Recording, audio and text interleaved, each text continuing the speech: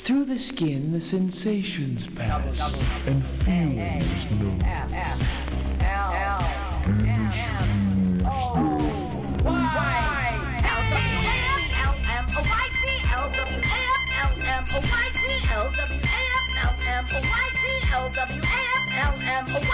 Let's watch a full-length movie on YouTube with Mike Spiegelman. Let's watch a full-length movie on YouTube with Mike Spiegelman. You can watch if you want to. You can slap Spiegelman's behind.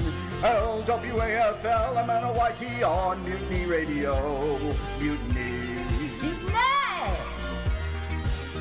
It's pronounced mutiny. Mutiny!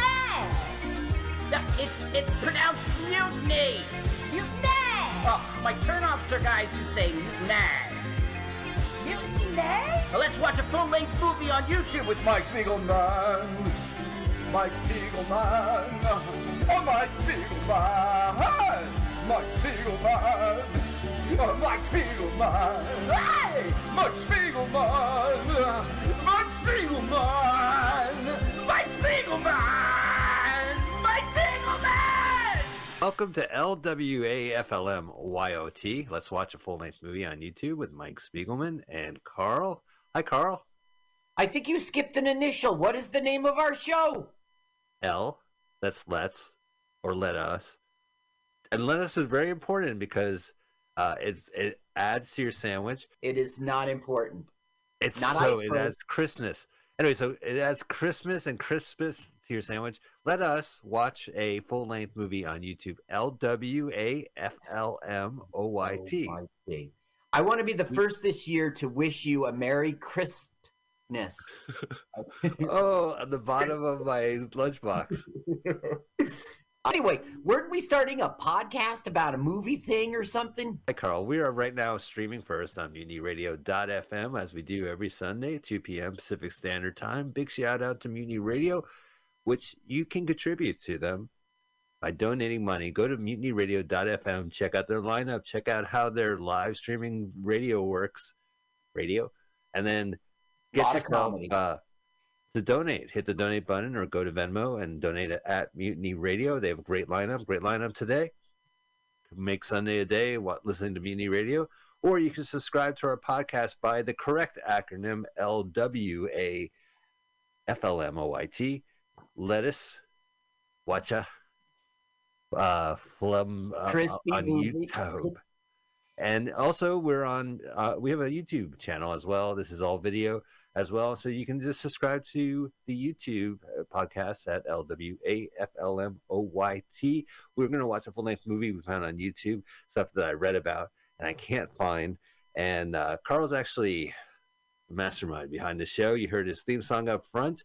He has a celebrity comedian interview coming up. And he also found the movie, researched this movie, watched it several times. And I've never seen it. He's going to go ahead, and we're going to all watch this movie together. Carl, what is the movie this week? Today, we will watch White Coats 2004. That is what you put in the YouTube search engine, White Coats 2004. Now, Mike, unfortunately, the channel we like, Film Rise, there will be an ad. There will be one single ad, and it's not at the beginning. It's real inconvenient for our audience. So when the ad comes, let's not hit the skip button. Or am I wrong about that? People might get different ads. So that's the thing. So one thing right now, and I just did it myself for Film Rise, is there's going to be an ad up front. We're going to have a celebrity comedian come on next that Carlos is going to interview. Wait, really Mike, interesting. I'm so sorry to interrupt you.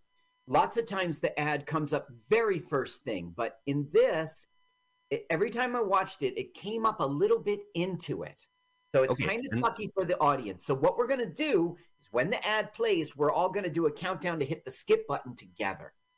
Okay, so fair enough. We're giving you a double ad warning. Carl just mentioned during the duration of this film, Film Rise is going to pop up an ad. We are going to, when we get it, we're just going to skip ad together, and hopefully we'll all sync up. This is the best we can do. Sometimes they put ads in the middle. I want to mention also that there's an ad up front, 2 of them. So during the interview, go ahead, listen, but on your YouTube, play the 2 ads, and then hit pause and then move it to 00. So we want you to find White Coats 2004. This is on the Film Rise movie channel, Yeah. which, by the way, they have their own app. You can stream it as well, Film Rise Movies. Yeah, And really on the rise. play the double ads, and then finally hit pause, move it to 00. While we all do that, I'm really interested. I haven't heard it yet. Carl, take it away. Ladies and gentlemen, welcome back to Celebrity Comedian Countdown, this time with Anthony Crescenza. Welcome, Hey. Anthony. How's everything going, Carl? Everything's going great, and I'm very glad that you're on. And really, it's extremely overdue. You're one of my first friends in comedy. I think we got to know each other like 2017, right? Yeah. I met you before you even started at the club. Yeah, I went to the open mics, and you were hosting them rather than Gene at the time, and I got to know you. You booked me on some stuff. That went away. We'll talk about that. But what I want I to don't think do, that had anything to do with you. Just the stuff went away. The Well, stuff that there you're was thinking of.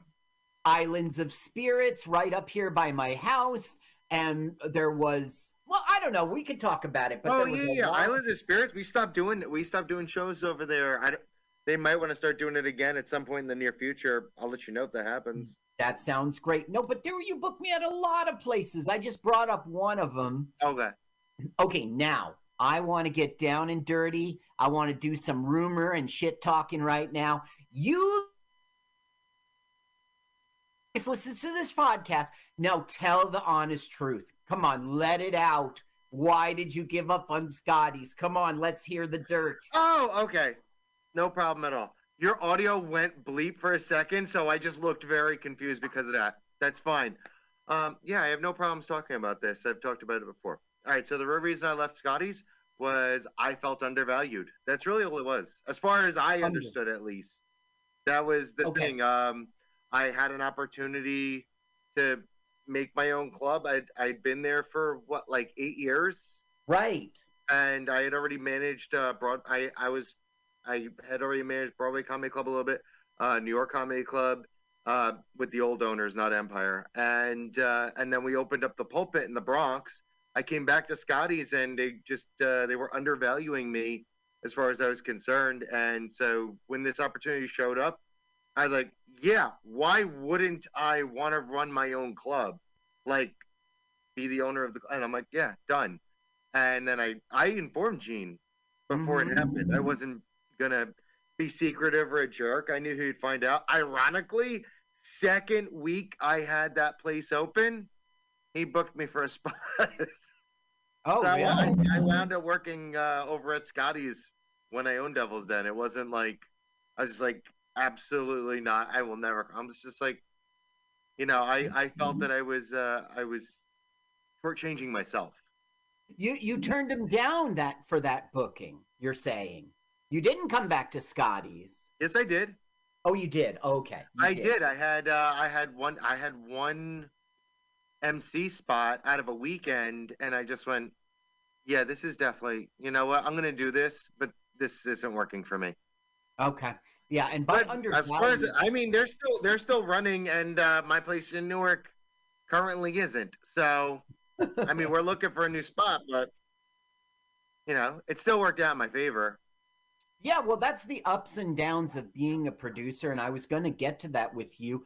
But the thing is, back in the day, pre-pandemic, we had you, Hollywood, Demetrio, myself, and wasn't there a fifth? Or was it just the four?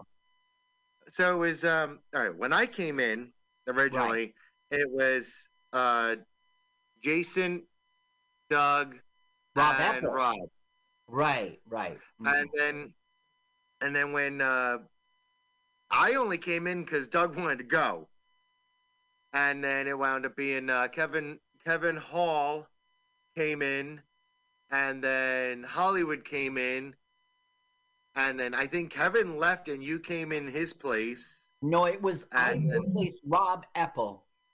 Oh, okay. Because there was a scandal with Rob, like he's playing a club down the street or something, and Gene was kicking him out, and Hollywood recommended me, and Hollywood doesn't even remember that he recommended me. And that was Oh my yeah, I know for a fact he recommended you because he asked me about it. Uh-huh.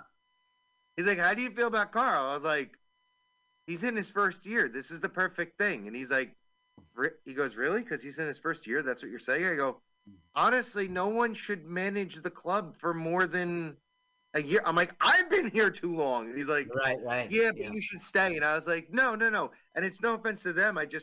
This is my personal opinion on management, and everybody tells me I'm wrong, and that's okay. Yeah. I feel like your first year, do a guest spot. Your second year, either manage or MC, and then your third, do the opposite. And then your fourth year, you should be moved up to that feature. And then if you're not ready to headline that club in like 5 years, it's not get out of the business. It's just that ain't the club for you. You should have at least within 5 years, you should be at least one time a year doing minimum 45 minutes. Now, I wanted to move on to you becoming a comedy producer. That is really a forte of yours, you know, and you get the opportunities. You have no problem knocking on doors, making phone calls, going to places and making a deal and producing comedy shows. So, like, not how did you fall into that? Because I think you're just a can-do, get-it-done guy. But why did you decide to be a comedy producer? Okay, so two things. A lot of people think that I'm producing a lot more than I am. I work for a lot of people. Actually, by far at this point, most of my gigs are not under Devil's Den Comedy Club, and they're not under Anthony Crescenzo. They're just I'm picking up gigs. I'm putting in. That's really what it is. I'm always putting in for something. But what got me into doing production was a couple of reasons. One, I wanted to get myself into places that I couldn't necessarily get just by asking. So, I would find a place that nobody else was doing, like a place that was just doing karaoke or bingo or trivia, or whatever it was. Sometimes I'll do churches. It doesn't really matter to me because my whole idea is I want to get in. And if I could get my friends in with me, then I get to have a good time on the way there, on the way back, while I'm working. It's a fun opportunity. And making a few bucks always helps. But that's and also you want to be the face of your own product. So a lot of it was just like my face on the posters, but not all the posters. A lot of them, it would just say comedy. It wouldn't say, or it would say Devil's Den Comedy Club, or Pulpit. It wouldn't say Anthony Crescenzo. It wouldn't have my face. Well, there was a time when Island of Spirits didn't have my face. It had my name. I was even the one that put together the poster. Yeah. Sometimes you are the brand, but that is not consistent. And I think you're more interested in the show. Getting people to come out to the show, Okay, so tell me, Anthony Crescenzo, how can people find you out there on social media, on a website, or the production company Devil's Den? How do people see what you're up to out there on the internet? Yeah, the easiest way is online. Devil's Den. Sorry, one more time. I will edit this. Go ahead and tell me, how can people find you out there on the internet? Okay. The easiest ways are for Devil's Den Comedy Club, go to devilsdencomedyclub.com or go to the Facebook for Devil's Den or the Instagram for Devil's Den. Those are the best ways to find out about Devil's Den Productions. Now, when it comes to Anthony Crescenzo, it's anthonycrescenzo.com, but you'd also be able to find out through Instagram, TikTok, Facebook, and then the Eventbrites are always going. And if you go to Anthony Crescenzo, comedian, or AP Crescenzo, I think is what it is, we just released the special Ping Pong just came out on YouTube today. Ping Pong. Yeah, that was at the Devil's Den Comedy Club in Newark. It's already streaming and it's doing pretty well. I went to go look at the analytics about an hour ago. Okay. Now, Ping Pong is on your YouTube channel, and what Pinball. is the... Pinball. Not ping pong, pin. No, and I actually say ping pong by accident during the special. Oh, all right. Okay, so it's pinball. And what is your YouTube channel? What is your YouTube channel? I believe it's AP Crescenzo. I'll make AP? 100% sure. Is that your middle initial P? Yeah. Crescenzo. I'll tell you right now exactly what it is. Good. Because people got to know. I know. I'm also going to send you a link to the special and the trailer for it. You just ping pong that right over to me. Yeah. Let me see exactly what it is. This way I'm not screwing it up. It is. It's AP Crescenzo. AP Crescenzo. Okay, that's the YouTube. Okay, great. Now, Anthony Crescenzo. Everybody at home is poised to watch this film at the exact same time as we do here in the studio. So everyone at home has got to press play at the exact same time as we do here in the studio. And that's what you're here for, Anthony Crescenzo. So why don't you go ahead and give us that celebrity comedian countdown? This is Anthony Crescenzo. Put your watching movie hat on right now. We're watching this movie in 3, 2, 1. Press. Thank you, Celebrity Comedian Countdown. It's 2006. I said this movie was 2004. Right, 2004. TVA Films. Oh, it says 2006. It's probably because the DVD was released in the United States. Okay. This And is I a guess- foreign film? This is a Canadian film. Now, you know, we see lots of movies in which they filmed in Canada because it was cheaper. Not this film. This film is Canadian, funded by the Canadian government. Every actor in here is going to be Canadian. Well, that's good. I mean, there's a lot of very funny comedians. So Jim Carrey's going to be on this? Can't wait. Well, actually, Jim Carrey's not going to be on it, but a guy who we watch in many films that people accuse of being like Jim Carrey is going to be on it. It's Dave Frewer, who we know as Max Headroom. Lots of people, yeah.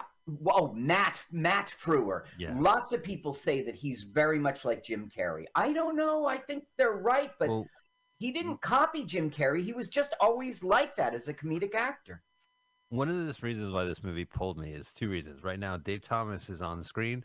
He is, of course, one of the McKenzie brothers, SCTV, Grace Under Fire, and he directed this movie, one of his rare movie directs. Yep. And also Matt Frewer, who you love because we've seen him in like Speed Zone. Yes.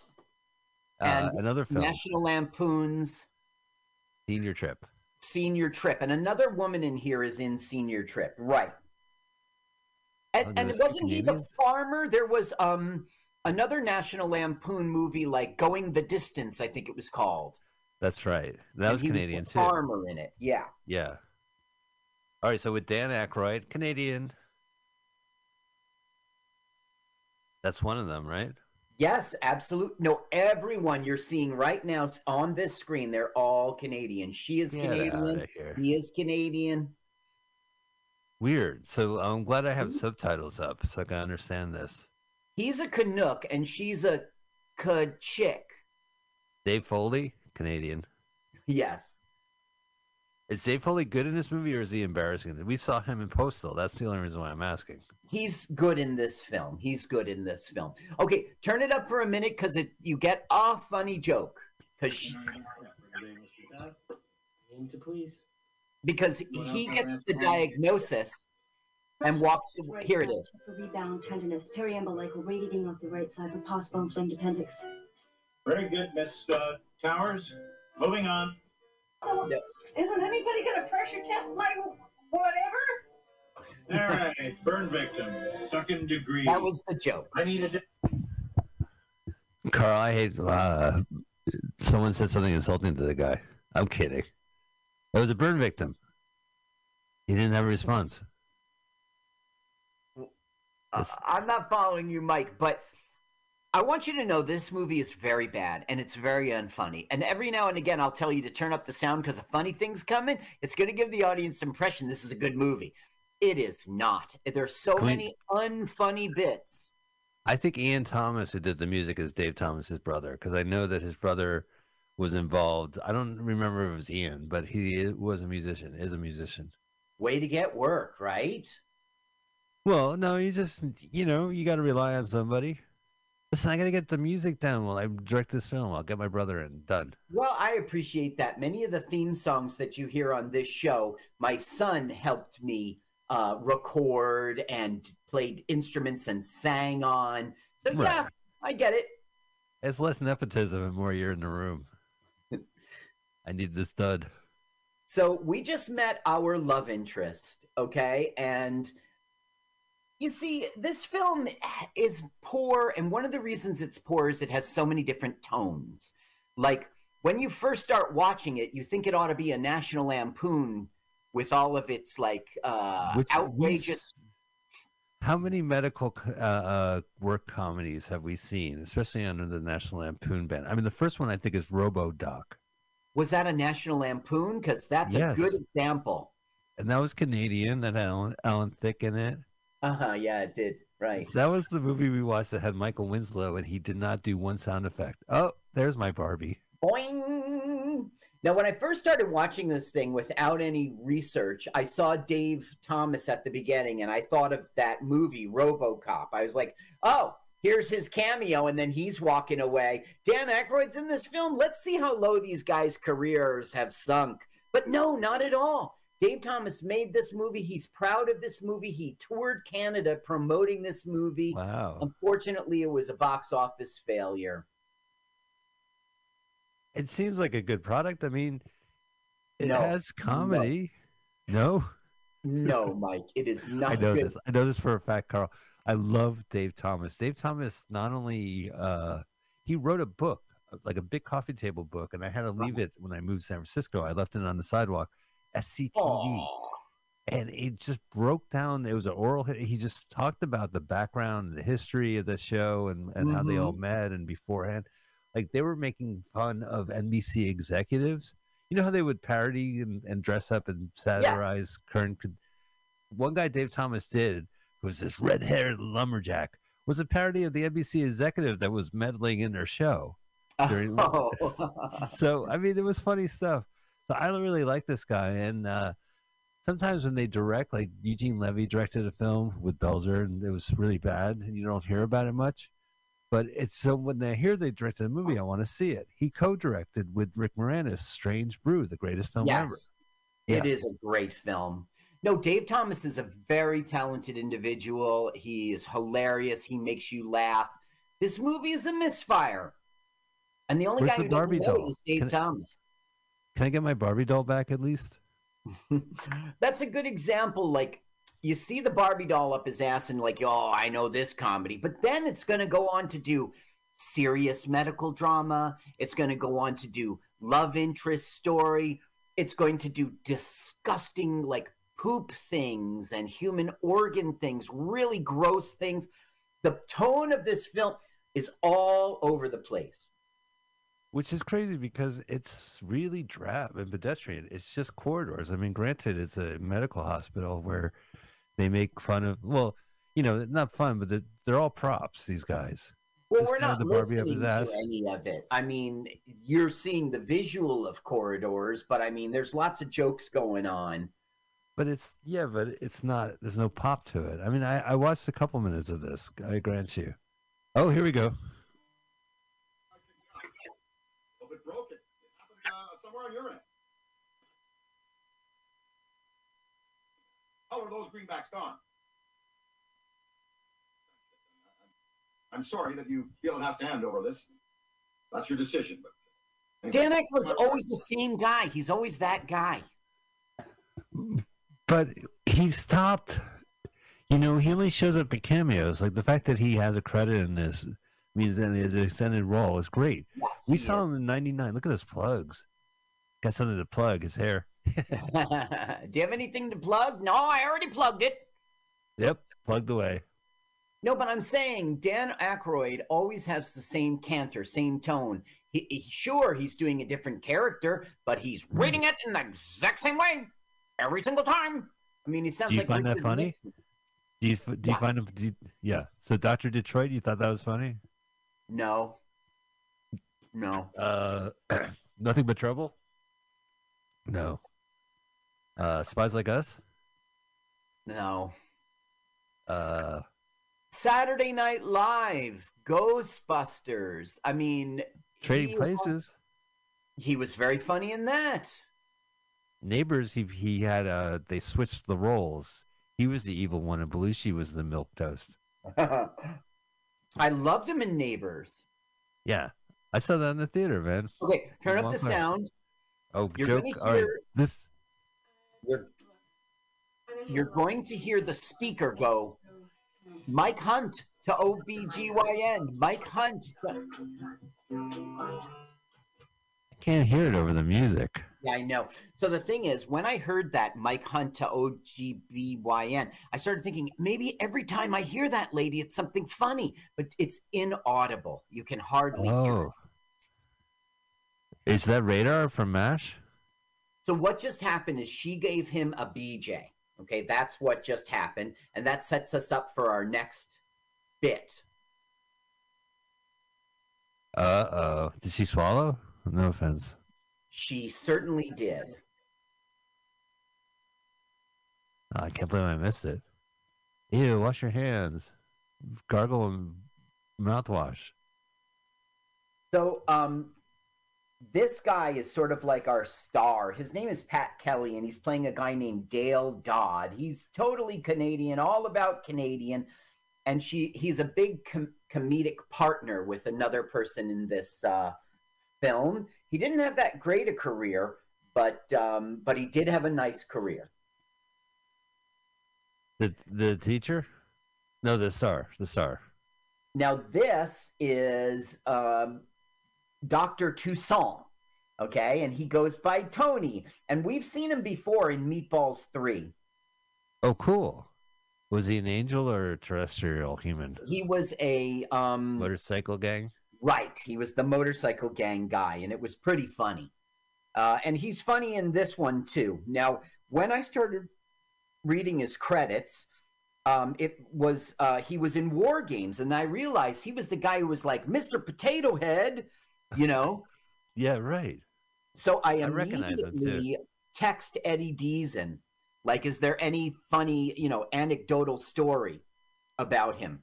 So he goes, his name is Maury Shaken, and he passed away. He's totally Canadian. He says, Maury was a great guy to work with in War Games. The bit in our scenes where Maury says, Mr. Potato Head, Maury wrote that himself. He showed it to me the morning of the shoot, and I loved it immediately. And to this day, I have people call me Mr. Potato Head. He actually, another person, Marty Bratt, actually deleted our scene, but then Marty got fired because the studio didn't like his dailies. But when John Badham took over, our scene was one of the only scenes he insisted be kept in the film because of Mr. Potato Head. I had no idea. Oh, that's cool. All right, that's Eddie Deason. That's cool, Carl. Yeah, I didn't realize that. Yeah. He will probably do another podcast. I've texted with him, and he's like, talk to my agent, but he'll do it. So. All right. All right, the good old microscope. Are they going to cut to what he's saying? Turn it up. No. Very strange indeed. That is a sperm cell. Now, what would a sperm cell be doing in your mouth? Oh, what a mystery. Oh, that's the callback. Ew. No, I just want to confirm. That is very strange. Come look, everyone. It's funny, right? What's this thing? Like, I watched this movie a couple minutes because I was like, I love Dave Thomas. I didn't know he made another movie. Mm-hmm. He directed this film. It just seems pedestrian. Like, there's no, like, they just did the grossest thing ever, and it doesn't rise. Like, the music weighs it down. The set weighs it down. It's just not a good film, and it's very unfunny many times. Now, you consider Dave Foley artist. She's bumping into David Foley, and she's like, that's Dr. Whiteside, the heart surgeon, just like I want to be. Like, how do I look? And he's introducing himself to her, and he's just being a pompous ass. Yeah, let's hear it. Well, I just hope I get the opportunity to work with you when I become a cardiac surgeon. Yeah, okay. That sounds like my doctor. Do you know my doctor, Carl? Dr. Vinny Booba? Yeah. Where? Rodney Dangerfield. Oh, is that what it is? My mom. He would always do a joke like that, like, Dr. and then he had a special where Andy Kaufman played his doctor. Oh, okay. Look at all that food, Carl. Yeah, lots of it. Do you like cafeteria food at the hospital? Only when there's no other food and you're like, I'm starving and Dad's not dead yet. That's the greatest part about eating at the hospital is that your mind's on something else. So it really doesn't matter what you're eating. You'll be like, well, I could eat my worries away. I'll take 2, please. Or I need something just to pick on while I stare out into space. The only people who actually eat the meals are probably those guys, the doctors and stuff. There's no patience in there anyway. I have no patience for this movie. The only patients you'll see you'll see many patients. What am I talking about? Now, turn it up. This is a very unfunny thing. You think you could push people around? You think it's some sort of hot shot? You understand me? I want everyone to know that. Maybe you should go sit down. Yeah. You forget what I said, man. Marlon, I'm really impressed. That was really sweet of you to stick up for me like that. Yeah, it was. When someone messes with one of my bitches, that's what happens. Ass gets kicked. I wouldn't mind being one of your bitches. Mike, you're everybody's bitch. Okay, it keeps going on. Oh, it stopped. It stopped. That was the last line. He had the last laugh. Now, this is actually funny. She's like, "Are you sexually active?" And she goes, "No." She goes, "No, I just lay there." And then he's like, "You're pregnant. Do you know who the father is?" And she goes, "No, who?" Oh, that's There's good. funny stuff in this, but there's also lots of unfunny things. So much so that it's not a good movie. I was half expecting like a musical. This music is like predominant. Like I still have the hook from the last comedy bit. Dee dee dee, boop boo dee, dee dee dee. Well, that bass was like slap. Oh, gross. This is why you should eat afterwards. Now, in this scene, like they're telling him, you got to watch the EKG, and he's like, "Don't tell me, intern," and then the guy dies, Gotcha. This was shot before COVID, I take it. Because no one's wearing masks. Well, Mike, I wanted to bring that up. Nobody wears a surgical mask during surgery. It's crazy. Now, is this Canadian healthcare at its finest, Carl? Do you want to get on your soapbox about Canadian healthcare? Burns my gullet. They have universal health care. That's good. Yeah, they need, except no surgery, no masks during surgery. Uh-oh. He's late for surgery. Right. He's supposed to be assisting as an intern, and he's not. Huh. It's very hard for me to watch because that's my father on the operating table. On the table. I had to sue Dave Thomas.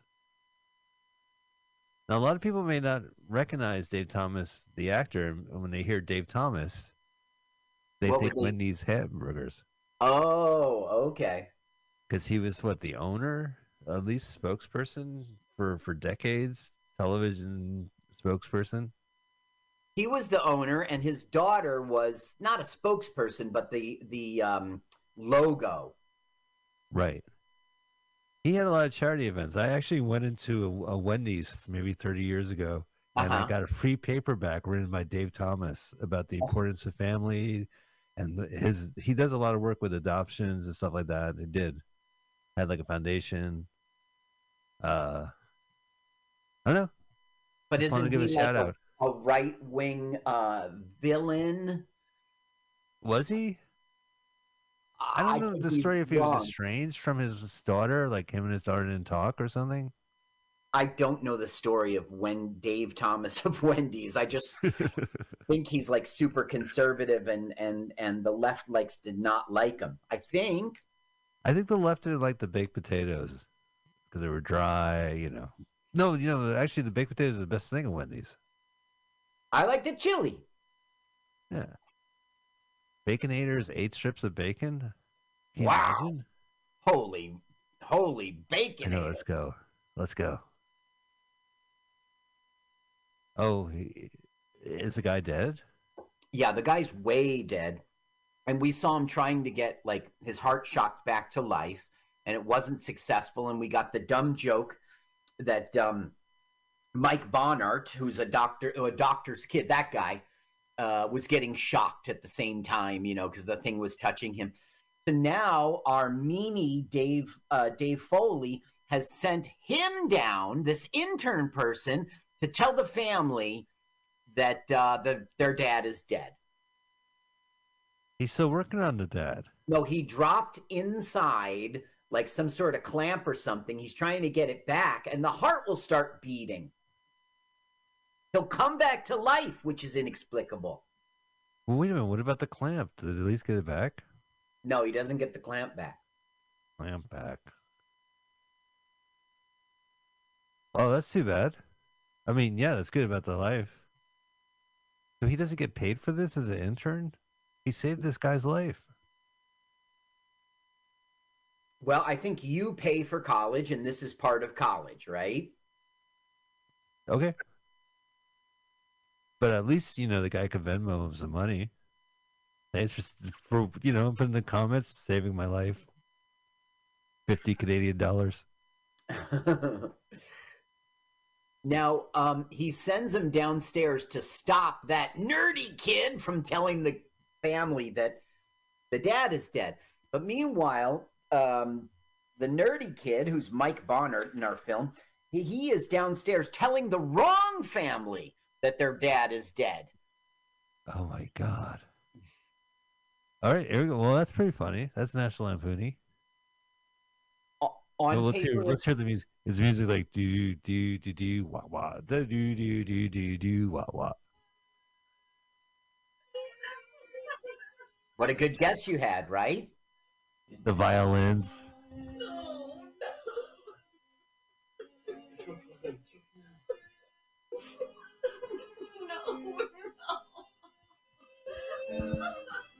I don't know why my credits of Matt Frewer are not here. I mean, I printed the document. We all know.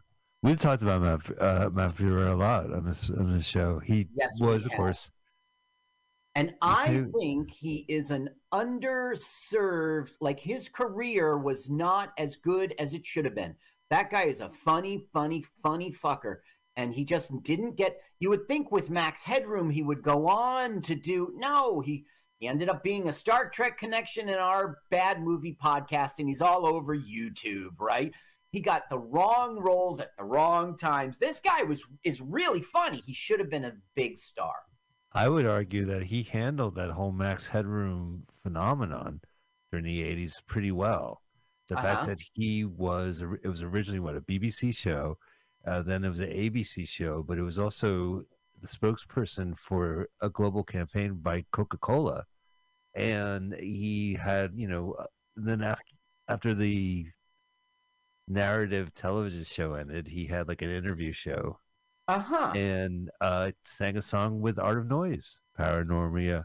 And then so that's that character, like some people can just live off of that and done, or just, have it hang. And he had his own sitcom. Remember Dr. Doctor, that horrible show? That lasted years. He did have his own sitcom, Dr. Doctor. I found him now. I had buried him in my notes here. Max Headroom in 85, an 87 television series of the same name. Honey, I Shrunk the Kids. He's not even on the screen, and we're talking about him. Mike Stratford and Dr. Doctor from 89 to 91.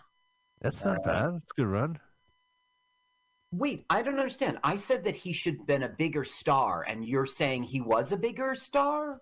I mean, he was a lead in a sitcom. He's a character actor. I mean, I remember him in Watchmen, 2009, 5 years from now. So he's our Star Trek connection. He was in an episode called A Matter of Time, and I enjoyed it. We saw him, we already talked about it, National Lampoon Senior Trip as Principal Todd Moss, and he was in Going the Distance. Going the Distance. But you mentioned he was in one of the... Speed Zone. Cannibal Run sequels. Yeah, I forgot that. Oh, the families are revolting, right? They smell. Yes. They've been sitting there for a long time. Well, he went to 2 wrong families, and then Dr. Foley came into the correct family and said, your dad's going to be fine. So they're up in arms. Thank God that bit's over. Is the music changed? Is it so violent? Ooh, no music. We're going to put you in groups of 2 here. Doesn't it sound better without the music? Yes. Mm-hmm. Bradford and Thomas, pediatrics. That's another argument about the tone of this film. It's all over the place. So this is like a procedural now, like it's a medical show. Well, now we're learning that they have no professors today. They have to go and pretend like they're real doctors and help patients because they're short-staffed. You see, Dave Thomas made a big deal. I read an interview about him about this film, and I saw a video, which was an interview with him promoting this film. He went across Canada trying to make this film something. And in all of it, he says that this is an indictment of the Canadian medical system. He was saying, like, roads, bridges, highways. They're all 19 roads, bridges, highways, hospitals. Like, he starts talking about like this 1950s model for things and how it just doesn't apply to today and it hasn't been updated. So this is his statement about how hospitals are falling apart. Oh, it's love interest. Sweet. So, not that these guys aren't interchangeable, but did they get a blowjob today? That blowjob couple? Yeah, that is not blowjob couple, but the guy on the left got the blowjob. Now, Gotcha. That is Pat Kelly in real life. He's Dale Dodd, and he's the womanizer. Dale Dodd. And he is good comedic partners with Peter Oldring, who is the guy who went and told the wrong family their dad was dead, okay? So Gotcha. he is trying to be a womanizer. He came on to the head nurse. He got a BJ from Mitzi. And now he's starting to have a serious relationship with this one. So the thing is, what are you telling me about this guy? Like, is he the womanizer or is he the serious boyfriend? And the film doesn't do any character arc with him. Like, he's the womanizer, but now because of his love for her, he's becoming the serious boyfriend. There's none of that. Which is what we would expect. That's a great point because that's what would happen because we just watched him dilly-dally in the aisles. For some reason, I feel like they're going to be selling me something. Like, it has a quality of a good commercial. There really is no plot to this film. Rather, there's comedy bit, comedy bit, comedy bit, comedy bit. And then some of the characters have mini subplots. So this is like, there's not like a day in the life or like at the end of the day, the hospital has to close and they're racing for something. Well, at the end of the film, getting us into Act 3, the 3 doctor interns, the 3 male interns, get into a lot of trouble and they're going to get kicked out. But then there was like a bus crash and all these people filled the ER and it was them who like saved the day. One of the people they saved was a billionaire. And so he donates to the hospital $250 million. And then they're not kicked out because they saved the day. But that's as far as we go for plot, Canadian billionaire. I created ketchup, potato chips. Right. In Canadian money, he is a billionaire. In American money, he's a high millionaire. High millionaire. Billionaire, as McDonald's would say. So now, like, they're going to have to deliver a baby. And remember, they're just students. Although they've been all the way through med school, this is the final period on the end of a sentence for a doctor to be, now you're out in the real world, but with real patients. And so what we're learning is, like, this is their first time being real doctors, and they got to go all the way and be real doctors. Now, and nobody wears surgical masks. I have a bad movie beef, and this is what it is. This seems exactly it. Is that if you're going to do, like, a child being born comedy bit, do it at the end of the movie. How can you top that? How can you top giving birth? You can do another hour of show? Like, that should be the finale. Freddie got fingered, whether you love it or hate it. He's delivering babies 20 minutes into that movie. It's probably why I hate that film, honestly. But that's just we'll never see the baby born. It's just ridiculous. A comedic bit. There's no payoff on that. Of course, we want to see the baby born. Just move on. Have the baby with a cigar and a little hat saying, "I did it." Okay, so his mom will come in because she's a gynecologist, and she will, like, save the woman's life. And then Peter will be mad. Is it intern mom's visit day? And not that the kid's okay. It's not good. It's not good. I'm sorry I made you watch this 3 times? 2 times? Yes. This is my 4th time, yes. Brutal. They're having cutesy love things. There's like somebody thinks that the bed that 4 people died in a row is haunted, and I don't know. It's not good. He's under there. There's the mom. Right. Now, in real life, Dr. Bonner is one of the best gynecologists in the country. Then why didn't she deliver my kid? Oh, no. I'm not here. You're here. I see you. Get in there and do your job. Mr. Bonner and I are perfect. Okay, there we go. It's the music. I can't listen to it. In real life, her name's Sue Huff, and she's a politician from Alberta, Canada. She was the acting leader of the Alberta Party from November 23rd, 2010 to May 2011, and she served as a public school trustee from Edmonton, which is where this is filmed. So now that's great. Yeah. So maybe because this is government finance, she's in the film. I don't know. But the thing is, this is 2004 before she became a prominent politician. So I kind of don't get it. Well, was she like an actor or a comedian? Maybe she was like one of those comedians who were like a little politically act and then just moved into politics. Well, when you look her up on IMDb, this is her only credit, and it just talks about her as a politician. And she is like almost exactly my age. That's the only other interesting thing about her to me. Well, that's great that she was giving birth back in 2004, Carl. Way to go. Yeah. Woo. Oh, that's mom, right? Give me hugs. Yeah, or something like that. Huggy boos. Way to kill the moment. Carl, you going to just talk about the quality of that guy? Oh, the guys?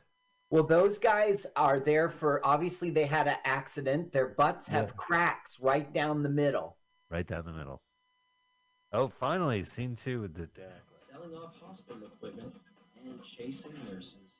That was it, our second scene. I've seen more scenes. Oh, third scene. No, he'll be out throughout the film. This is no cameo. In what? Oh, he'll be in the rest of the movie? Yeah. He'll be in scene 17, scene 19, scene 19A, as regulated in the movie Canadian Film Guild. He's going to get it on? I'm missing this movie. That was my Dan Aykroyd. Did you like it? Very nice, Michael. Thank you. I was impersonating Dan Aykroyd in the movie from 2004. White But Coats. I'm serious about Dan Aykroyd. In terms of his acting, he is one note. He's always Dan Aykroyd. Always. Yeah, but there's a certain madness to his method, right? There's a certain, like, the absurdity of life of listening to bureaucratic prattle on while juxtaposed against supernatural forces. I mean, is there a joke to it? I mean, some people have a stick that lasts because it resonates to your soul. Like, there must be something that clings when you see Dan Aykroyd perform. I mean, I've seen him in hundreds of movies.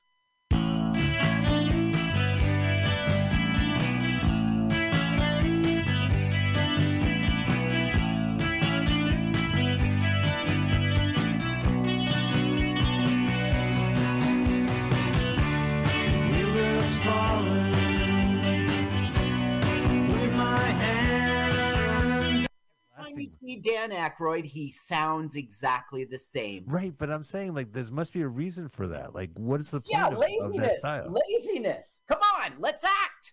Be a different person. But I'm saying, like, comedy-wise, there's always, like, a spark that you always, like, you watch Mike Myers because he has this something silly about life in him. Great example. Great example. Mike Myers will be Right. Austin Powers, but he will be Dr. Evil in the very same movie. 100% different guy. You will see him in all of his Saturday Night Live sketches. He's in the bathtub going, bum watcher. He's a completely different guy. He's party time. Excellent. Right, yeah. He's got range. Range. There's always, like, a spark. Like, you keep coming back because you enjoy the view he has. Like, there's something comedic that, you know, you see in Adam Sandler, you see in him. What about Dan Aykroyd? There must be a reason why I keep watching his movies. No, it's the same, like, laundry list.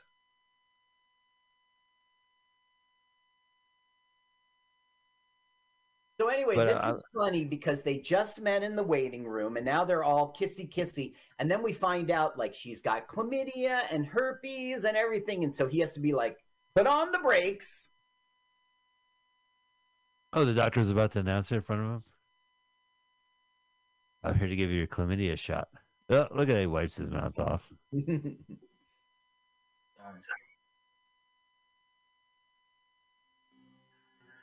I just need a hug, Doctor. Just need a hug. Oh, there's the Jaws music in the background. So that's it. This movie is a series of comedic bits. Oh, I can't watch this scene. I invite you, audience, to watch it, but there will be poop all over Peter. Colostomy bag joke? Yes, and I'm not looking at the camera. You let me know when it's over. All right, I'll let you know. There's no need for me to do an intro to let you know when it's over. I'll tell you when it's over. Oh my God, it's still not over, girl. Now, this was all filmed in Edmonton, Alberta, Canada, and they're in a real hospital. This hospital was getting sold, and so it was emptied. And the government said, you can have it for this cheap, cheap amount. Now, the government gave $4.5 million for this film. And the thing is, it was funded 100% by the government. Now, one of the things Dave Thomas was saying in his interviews, both the one I read and saw, is that, like, in Canada, the government will give you 75% of the budget, but you got to come up with that other 25, and that always kills you, you know, trying to find it. So did he ask for, like, Aetna to sponsor this movie? Or is there product placement? Do they drink, like, Canadian Coke or something? Canadian Club? No, like I just told you, this is one of the rare occasions in which they were able to have it 100% funded. So it was a walk 100%. In the park. Now, there was a producer. His name is Josh Miller. He went to Dave Thomas and said, look, I got a way. I can get a movie 100% funded, but you got to come up with the movie. So Dave Thomas had in his mind this a long time ago, but it was going to be a TV show. And then Scrubs came out, and he was like, God damn it. So this guy came to him and said, hey, movie. And that's why he threw this together. They are on a date she said, I'll go on a date with you, but only if we're working, which I don't know. It doesn't make any sense. So this is the date. and he's got wine, and she's softening up and really liking him. And when you mentioned Scrubs, this movie, I could see it in a different light. Like it makes it a little bit more watchable, I guess, if I kind of view it like that. Okay. So Dave an Thomas endless wanted to sitcom? do a sitcom like Yeah.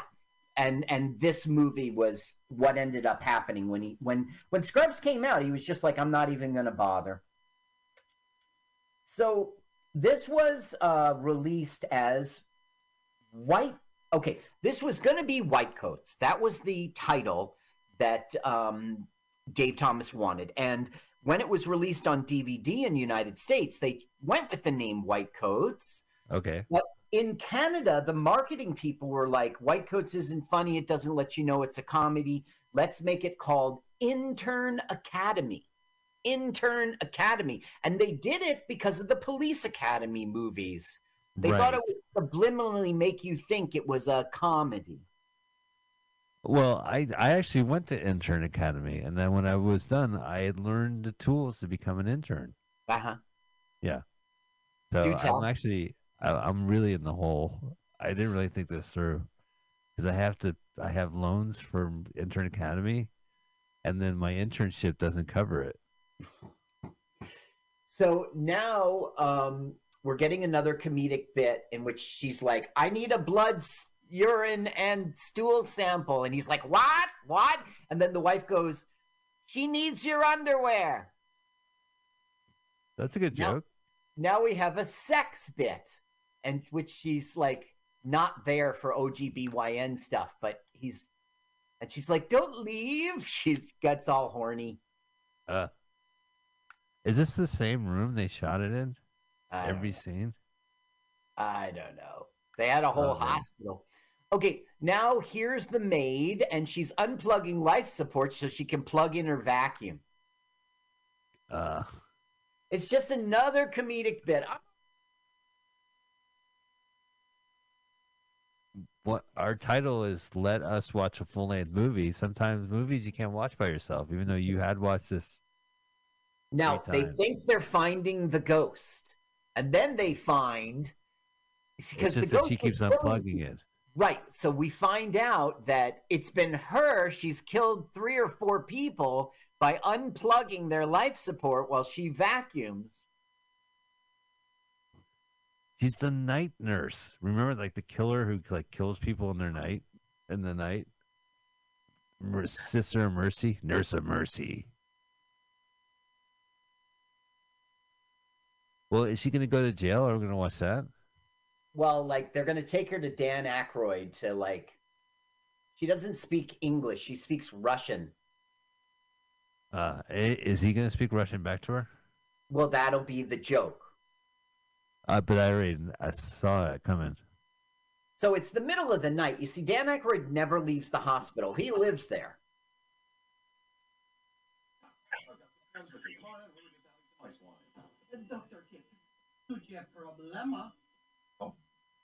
A problema sounds like Spanish to me. Yeah, it doesn't sound like Russian. But wait till you hear him talk. It's clearly Russian.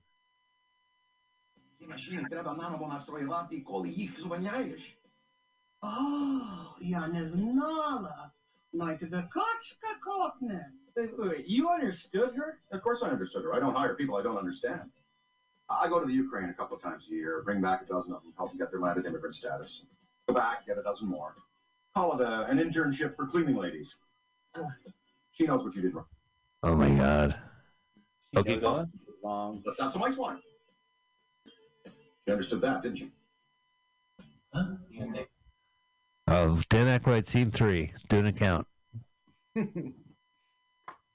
Now, this guy, here's Matt Frewer, and turn it up because he's like, it's funny. All right.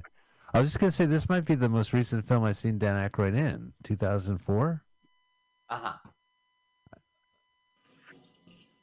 Now, we saw... Now, I meant for you to turn it up at this earlier...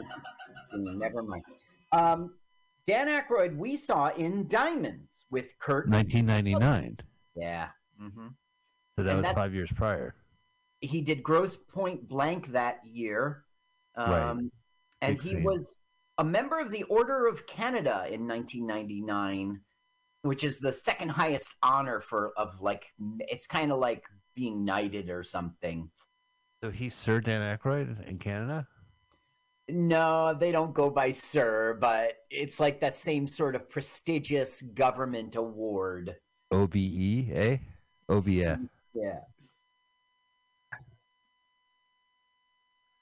We're going to figure out what killed John Doe 5 today. May very well have been my scalpel. And we're going to start with Ms.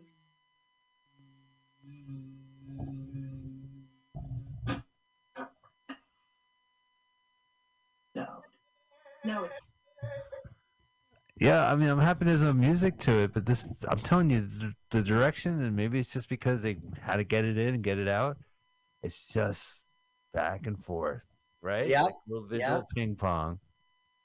It's just a lot of not funny stuff. And like Mitzi will say to, okay, let's see here. I got her. Her name's Christine Lee in the movie, Jane McLean. She's the Asian one there. Mitzi will go, do I look Amish with this hairstyle? It's like a lot of unfunny jokes. Do you feel that when people crank out movies and they appear on like Film Rise or what have you, that there's a certain genre they need to hit? So if it's action, they have certain action points, and this is like the best we could do for comedy.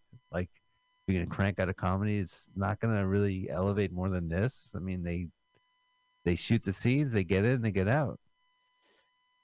Yeah, but Dave Thomas does not consider, I'm going to just crank out some movie. He was all the 100% behind this. This was his baby. He thinks this is a work of art. It has a lot of heavy hitters. I mean, I love Dave Thomas. You know, I don't know. I can't defend it. It's not funny. It's nothing really happens. There's no Dazed and Confused. They were going to get their ass whipped at the end of the film. I got that. So there's something funny which you'll consider racist because it is. He has Peter do the surgery, and then Christine Lee is like, I'll do it. And he goes, hold on, Miss MSG. There we go. Got it. You heard it at the perfect time. He called him Doogie Howser. Well, that's not fair. Doogie was a lot younger than he was. Oh, I get it. That is true.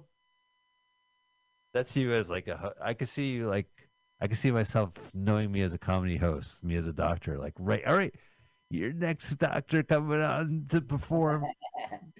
You know, he's a good writer. Give it up for, what does he mean by good writer? Now I can't concentrate. Now he is, we're going to see a disgusting throw up in the cadaver scene now. All right. And I won't be watching. I've already seen a man covered in shit, a baby being born, and we're not even an hour into this film. Right. Well, now he's going to Ralph into Ralph's chest. I don't think I've ever seen that before in my life. Well, someone pushed a little hard on the chest, didn't they?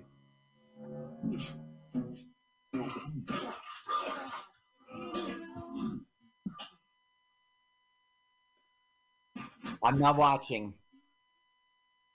Well, there's a continuity error, obviously, around his face. Oh, you stopped watching.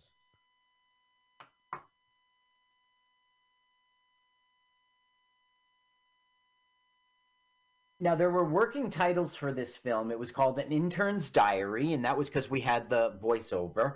You know, right. White Coats, that's the one they ended up with. And in Italian, when this film was released, it was La Capitale più sexy del mundo, which is the sexiest hospital in the world, which I don't think is appropriate. I don't know. That cadaver looks pretty hot. Look at that nose. Mm-hmm. I'm going to have to disagree with you on that. Is he doing nose jokes? You nose organs. Yes. Well, he's not doing a nose joke, but now those organ jokes are awful. The setup was this cadaver's unidentified, so we can do whatever the fuck we want with them. And then they're like, they've identified the cadaver's family. And they're there, right there, yeah. with the kids. And the body's covered in puke, Carl? Yes. With no That's the way nose, nose cut off.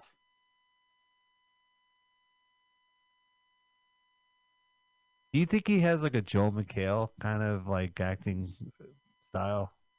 I don't know who that is. He was in stuff.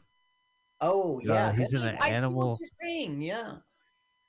Now Dave Thomas will just rib Peter. I don't know what's worse, puking in a cadaver or telling the wrong family that. He said, "You should go to. You should be a doctor at a Christian Science center, where a man." Oh, that's clever. I haven't heard that one before, says every Christian Scientist. The worst part about hurting... Oh, go ahead, Carl. Sorry. Well, it doesn't matter. It never pays off. There's no plot throughout this whole film. All right, well, I was going to make a Christian Scientist joke, but I think I won't. So Finally, he's strip club. saying, you should go out and take your mind off of it. So they all go to this Edmonton strip club. And that's what we'll see. Where they're fully dressed?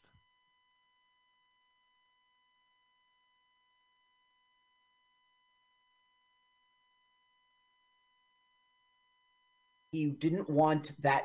They don't use the same ratings we do here in the States. He said, I'll get an R rating in the States, but I don't want an X rating. But the point of this scene is we'll find out that Mitzi is a stripper at night because she's everything sexy in this whole film. Well, isn't that the old canard that you have to strip your way through medical school? She will say that. She'll say that to Peter. She'll now get into a serious relationship with Peter, and that'll be the thing. She's doing this to get through med school. So now they're just bumping into Mitzi, not finding out she's a stripper, and she's really good. And there's 6 people on stage, and now she's going to be like, wait a minute, these 1/3 of my audience are my coworkers? Right. I didn't notice it till now. And so she'll be embarrassed, just like she was with the sperm in the mouth. She'll run away. Peter! Hi, Mitzi. What? Co-workers!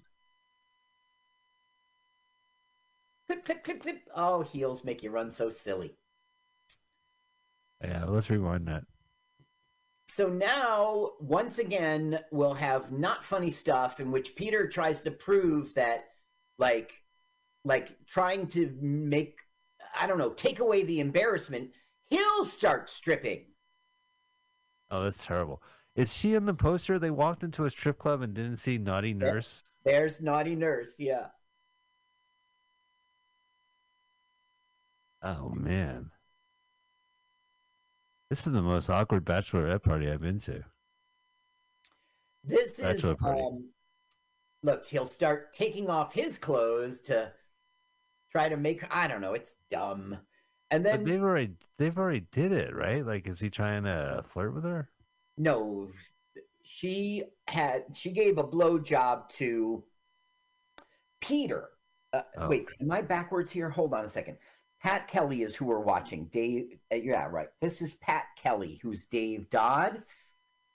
No, Pat Kelly's the womanizer one, and this is Peter Olring, who's the nerd one with doctor parents. And so she gave a BJ to Pat Kelly, and now she'll become the boyfriend of Peter Olring. And the joke will be he's got a huge dick. He's got a huge dick. That's all right. Look forward to the joke. I bet. That's what she said. Now, go ahead, Carl, please. Well, now he will inspire Christine Lee to tip the girl. She'll incorrectly put it in her butt. The stripper will freak out, and then Marlon will give her a bunch of money. And she goes, if you keep these Benjamins coming, you can put your whole fist in there. And they'll go, ew, I'm out of here. And they'll all leave. All right, well, this movie got interesting. Is it? It's an ass. They might have. This might be the American X-ray version. Hey! Also, it's American money, right, Carl? Yes. So is this America? No, it has no value in Canada. Actually, I guess this is America. I don't know. I never even thought about it. There you go. Fist in my ass. We're out of here. Right, exactly. Way to walk a room. So now we'll see his huge dick. And that'll be another hilarious comedic. You see the candle that looks like a dick? She's all about sex, this girl. Well, that looks like one of those water carriers, whatever you drink from. What's the drink? What's in it? It's pink lemonade and lemonade. Yeah. Yeah, there you go. So when his dick gets exposed, Peter will be like, "You think I'm a freak?" Like the joke is, he thinks like having a big one means you're weird and people won't like you, and she likes. Yeah, and she has a stripper pole for practice in her room. Yeah, and she's telling a story about how when somebody moved out, they just left it. I don't know. Is it funny? It explains why it's there. Oh boy, I cannot wait till next episode because we'll be watching a different film. This movie really wore you down, huh? Is this it? Is this the one that broke your back? Well, the first time I saw it, I was like, this is not good at all. And then the second time I saw it, I was like, this is not good at all. But by the time I'm getting to you seeing it, I'm like, oh, this is such a But we watched a few films on Film Rise. They have a couple of gems in there, but that's right. For the most part, like they just grab whatever they can, and a lot of times it's just things that was released or wasn't released or was released somehow on somewhere, but it wasn't like. And then it shows up in Film Rise. Now, don't get me wrong. There are some very funny things in this film, but they're in between the not funny things. So right. And you do that to me, and then you don't give me a plot at all. What's the adventures of? So now she's discovering the dick, and this is what he's been scared of. Lip balm. Oh, that. Don't make fun. Don't make fun. Don't make fun. Get these pants off. Let me see this thing. Same sound I make. Oh, there you go. God. Full frontal. You think I'm a freak? Yeah, definitely. Super freak. But in a good way. In a very good way. Oh. Now, this scene is one of the few times they're not in the hospital. And yeah, that's true. When I first saw it, I started thinking to myself, she has a very nice apartment filled with very nice things. How is it? Okay, now we have the Christmas party, and two things will happen. Cindy Lee here will be encouraged to drink, and she will drink way too much, and she'll get crazy. Okay. The only other thing is Marlon will sleep with the head nurse, and she's a great actress in the scene, pretending. I'll ask you to turn up the sound at that point because she really should win an Oscar for her. You just believe her. It's just a good acting. Here she goes. Drink one. I'm talking about. See, don't be afraid. A different person. Take the other one. Going to be the actress I was talking about. The head nurse. What's in there? Oh my God. I wouldn't say this movie is long, but didn't this film start during the Halloween? What? I mean, it's already Canadian Christmas. Okay, so this film is like the last semester of a doctor's life, and Dave Thomas actually talked about that. That means it goes over the Christmas break, or the last year, so there's 2 semesters. So they got to do the Christmas party, and he was really happy about that because he was like, there's a lot I could do with that, and I did. So this is the middle of the movie then, because it's in between semesters? Yeah, well, they're not so good like that to be that. There's about 40 minutes left in this film. Christmas with the Cranks, was that Dan Aykroyd? Maybe that was after this? Maybe that's the most recent Dan Aykroyd film I've seen. Let's see. Now, my Dan Aykroyd stuff is limited in my research because He's know Dan him Aykroyd. so right. So I just have like that he was a member of the Order of Canada, that he was in Diamonds, which we saw. I don't know. In 99, he was in Grosse Pointe Blank. I have that written down. Why? I don't know. It was a good role. He was funny in that. That's when his listing banalities of bureaucracy while they murder people is funny because it's a ironic contrast. Yeah. He wanted him to be in a union. Right, yeah, offer healthcare, and they would always sing popcorn. Memorable. Oh, So now they're introducing the band, and he goes, Dr. So-and-so, Dr. blah, blah, blah on bass. And he goes, and for a limited time from intensive care, and he says this patient's, the drummer.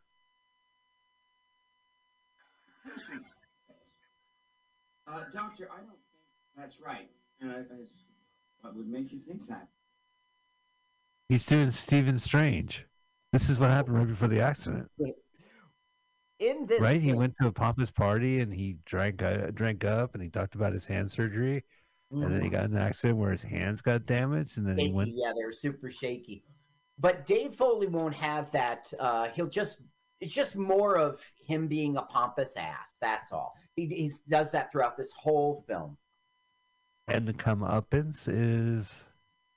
He won't get any comeuppance. You see, this intern hates him for his conceit, and then they're going. Now she was in Senior Trip too. She played a girl named Candy in Senior Trip, and I don't notice her from it. Her career was really, I don't know. She was in Stargate SG-1 in '97. She was in a bunch of stuff, but it's not impressive. In 2010, she was Laurie Unger in the HBO Canada series Living in Your Car. Wow. Hope that wasn't a documentary. Psychotherapist Dr. Laura Keating in Sci-Fi's film, in 2006. She has lots of credits, and none of them distinguish her. Gotcha. Yeah. Oh, they got the last laugh on her, too. Look, now those are the guys we saw earlier, so they're still showing their butt off. Now we're getting she's super drunk, and she's going to get more super drunk, and then she'll start stripping. Did she just order a martini? And the guy's like, no problem. Right, and she goes, 2 more, please, and he goes, no problem. No problem. Here you go. Just happen to have 2 martini glasses filled to the eye there. You sure you want a martini or the punch? The punch is right on the counter. Turn it up. This is very good. She's a very good actress.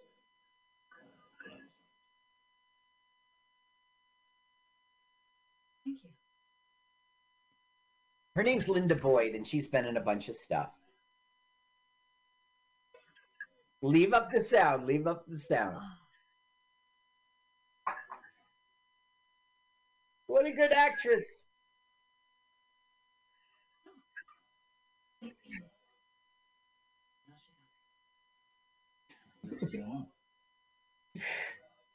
Leave it up. Oh, slowly roll. That's it. That's it. It was a titillation. Oh, yeah. She's here's more. They were both in I Spy together. Now, would I Spy the movie version that came out in the 2000s, a TV version that came out more recently, or? This was the Eddie Murphy star vehicle in 2002. It was a movie, and Yes. It was his big break. That was the film that That was his like highest, most successful film. Nowadays, he's in Hallmark movies. But Well, that's a step up from this film. Oh, she is tripping. I guess it is. Let's see here. Now, I want to she hear was the in Ian I Thomas strip Spy music. About a Girl. She was in Fast and Furious, Tokyo Drift. I bet you love that. Sure, if I can remember it. She was for 6 seasons. She was on a CBS TV show called Republic of Doyle. Right, I remember those 6 seasons. The Canadian broadcasting system. I think it was just regular TV. She was on Thin Ice with Diane Keaton. She's the Man in 2006. Wow. Final Destination, An Unfinished Life, About a Girl. I must have seen her in all these films. Yeah, but the thing is, she's like one of those people who plays, like she played Jennifer Lopez's boss, Owen Wilson's confidant, Right. you know, Leslie Nielsen's wife. She's like always the one you don't notice. I mean, you like her in the film, but you don't walk away thinking about her, you know. I'll remember the scene. Now, Viv, who's the African-American guy there, he was, in 2002, he was in I Spy. He was in Are We There Yet? And he was in Hot Tub Time Machine, but the little part. The Thaw with Val Kilmer. He was on Netflix Lost in Space as just one of the colonists. But nowadays he's in Hallmark films. Yeah, a step up. I mean, so now, like, they're all hungover, and so the nurse is giving them IVs to hydrate them. oh, this is ridiculous. This movie never ends, Carl. It's like a runaway train. It doesn't, and it's not going to get better. But our third act will be full of medical drama and emergencies, and that will kind of give us the vibe like it's a good film for a quick second. How do you handle movies like this, Carl? I mean... Okay, I just got my ad I was telling you about. Did you get one? Okay. No, not yet. What should I do? Go ahead, Carl. Oh, nothing. Okay, my ad's over already. It was one of those 7-second ones. I think the audience is somehow going to get off with us, and I'm so sorry about that. Yeah. Watch it on YouTube. Watch it on YouTube. I'm at 106.02, 3, 4. I'm at 105. Darn it. Tell me again your time. 106.13. Okay. Tell me when you're at 23. Okay. Sounds good. 20, 21, 2, 23. Okay. I am back in sync with you. Great. Yeah, they're all leaving the table and they left. Well, their because juice. Marlon was being a real sexist pig. Like, you were dancing naked and I missed it. Let me see your titties. And she's like, fuck you, Marlon. And they leave. And then Sexy Girl is like, oh, the girls are leaving. I guess that means I have to leave with them. And so she gets up and leaves. Show? Yeah. He was like, okay, I'll show. Oh, no, they're leaving. I won't. This movie is great, Carl. What a great pick. I think. What a great movie. Now we're getting a segment in which everyone's sleepy, tired from being overworked, and that will be our segment. And it doesn't lead anywhere. It doesn't do anything. They got folders.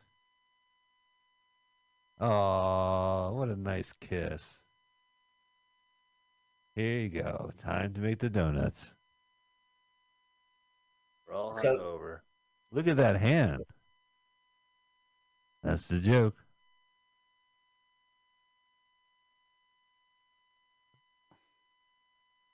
Oh, what more? So we Same just room. keep getting it over and over and over and over. It's the same room, Carl. They only shot in one room. Now she goes, I need someone to look at my breasts. Sometimes it's funny. Most of the time it is not funny. You're jealous of the head wound guy at this point.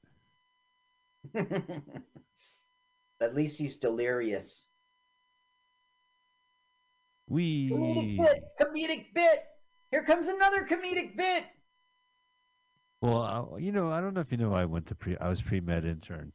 Oh, were you? Yeah, I learned how to be a pre-med intern. It's really interesting. Uh-huh. They get paid. Oh, Toast face. Lots of funny, I'm sleepy. Okay, now he goes, there's a guy with an erection. And so they're, like one of those Viagra too long erections. So they're like, I'll take the erection. That's standing attention. They've been the same sleepy people, right? We've seen the same people sleeping in different locations. Yeah. Oh my God, this film. Yeah, I know. So now we find out that, okay, this nurse, her big plan, her name's Carly, by the way, and she's in Hallmark movies nowadays, but she had a bit of a career. Carly Pope is her name. And she was in The Collector. She was in Suits. She was in Arrow. And nowadays she's in Hallmark. But she set us up before, like she was going to be a nurse in Kenya. Then she was going to move on to be a nurse in, she mentioned someplace in Europe. She was going to travel the world as a nurse. And she got her papers or whatever to go to Africa. But now she's like, but I kind of love you. So we're going to get a whole not moving romance thing here. Carl, are you a fan of those 70s movies about night nurses? Like the nurses. I don't know. It was Samuel Z. Arkoff. It was like these. Roger Corman made a series of New Line Cinema films where it was like the naughty nurses. And there was also stewardess movies. But it was a kind of formulaic film where... I know what you're talking about. Yeah. I guess I was not a fan of those. I don't think I've ever seen even one. I don't think I've seen any of them. The naughty I've nurses seen with night work. Yeah. By day, they're stewardess. By night, nurses. They have sex. Right. Dave Thomas, one of the serious bugaboos, pet peeves of Dave Thomas is... like other countries make a movie and then they send it to United States. But what Canada does is it sends all its talent to the United States and the movies are made in the US. He was like, we need to make movies here in Canada and then release them in the US if we're going to have a serious film industry. I don't think the government made Jim Carrey move to the United States. No, LA did. You know what I mean? Like, yeah. There's opportunity in the States. So that's what Dave Thomas is saying. What we need to do is have a strong industry and let our movies be shown in the States. Now, he's complaining. I already told you the thing, like the government will give you 75%. You got to come up with the other 25%. That's really wrong. He also says that the government funds the making of the film, the distribution of the film, but they don't fund the marketing. So he got called to court to speak in front of the Canadian government. Why was this film a flop? And he had to say, because you guys don't market it. You spent $250,000 on marketing. That's nothing. He says, you might as well put those into savings bonds and give them to your kids. You'll make more money that way. Really? The government held a trial. Why was your movie not popular? Right. Mm-hmm. Right. Piece of shit. I don't know. Rude. Exterior shot, hanging out in the chairs, feet on the chairs, usual hospital stuff. I'm so sick of this hospital and their Apple products. Yeah, that's an old school computer. Oh yeah, it's Apple. The actual hardware is in that dome. You just press a button on the dome and it lights up your monitor. Cool.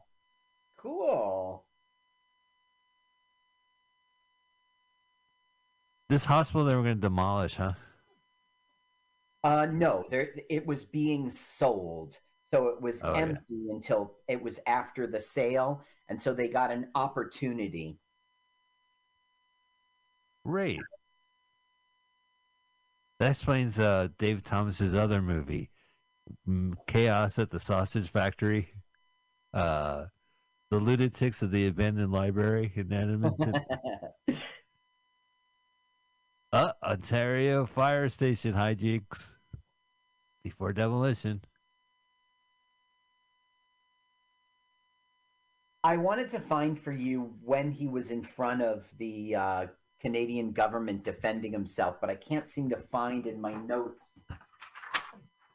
That seems like such a low blow to be an artist, write and direct and star in a movie, and then you get money from the government, and then have to go and explain to the government why it's a piece of work, a piece of art. Yeah, wasn't successful. Oh, look at all the organs! How awful! Awful. Yeah, we're going to have an awful scene now. We're going to have Peter find out that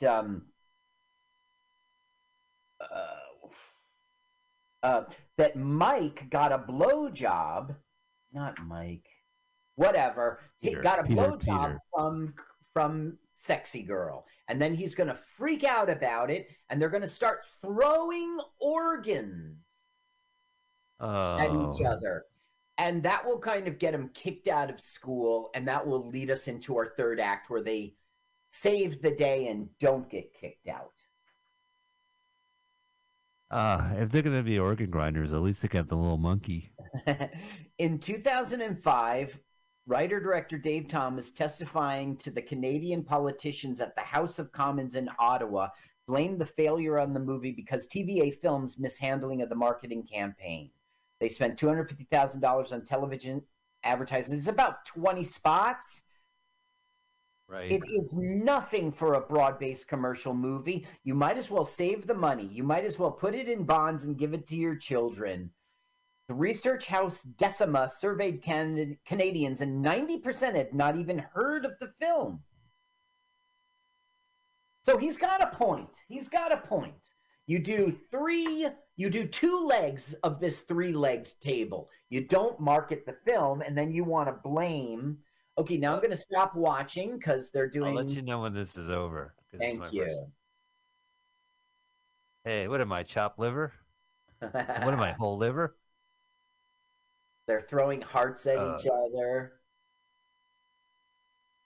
I've heard of kidney stones passing, but this is ridiculous. My kidney passing?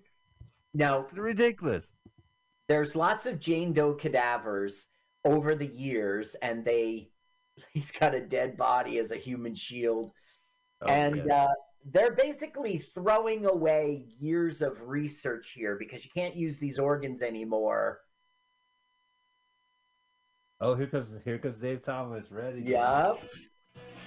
And he's like, what the fuck?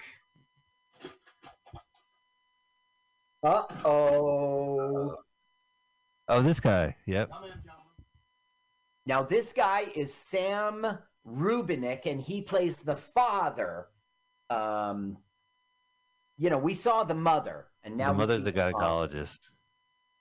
Now, I was introduced to this guy by Frasier. He was like a character on Frasier for a time, but he was also, I loved him in Unforgiven. He would write the comic books. Wait, Unforgiven, the Clint Eastwood Western? Yes, he was sold as a novel. Like, I'm a writer, and they would always say, "What, letters and such?" And you go, "No, books." And then you would see the book as a comic book. Oh, gotcha. It's been a while. So he was in Against All Odds. He was in Wall Street. He was in Bonfire of the Vanities. He was in Nixon and True Romance. He's been out there. He is totally Canadian. Now, this is interesting. He was born in a refugee camp in Germany where his father ran a Yiddish repertoire theater company. So he comes from a strong, Jewish theater tradition, and he was raised in Ontario, and he kept up that tradition. Canadian Broadcasting Corporation actor when he was young. So basically, they find out they're going to get expelled for fucking around with the organs. And so the father is there to do a payoff and save his son. So the son is like, fuck that, I quit. But then there's an emergency bus crash and everyone's in the ER. So he forgets that he quits and just goes down to help because he's helping people. And that will save the day, and we're heading into our third act. But don't get under the illusion that we're out of here yet. This is just our setup. I have no delusion. Trust me. Even though you're telling me the third act is coming, that means we're still in the second act, Carl. Yeah. So he's playing hardball with them. Like, you guys, if you guys take the blame and let my kid go, I'll make sure that you still have careers in medicine because I'm a powerful motherfucker. Look at my eyes.